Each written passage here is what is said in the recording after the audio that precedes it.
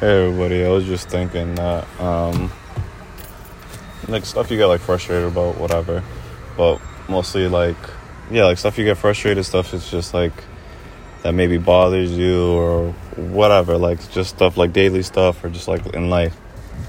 And I think I figured it out that it's just like most of the time it's like I feel like 8 or 9 times out of 10 it's like most of the stuff that you get mad about is like stuff that you really can't control at the end of the day, whether it's like other people's actions or just stuff that just happens in the day that it's just like it's out of your hands, and you can only control how you feel and how you respond and how you act with it.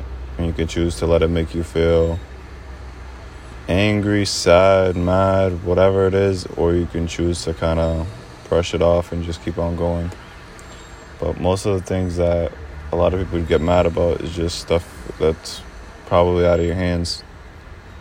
And I think that's why we do get mad about it. Like, maybe not like in our heads we think, oh, I get mad because I can't control it. But you get mad because part of you, like your body, your instinct, whatever, knows that it's like something that's out of your hands that you can't just fix at one moment, But don't get me wrong, of course there is times where you can't control it. You control like what you do to decide to do, but there's a lot of the times where it's just like stuff is just gonna go however it's gonna go, and you have to just go with it and make the best out of it. But yeah.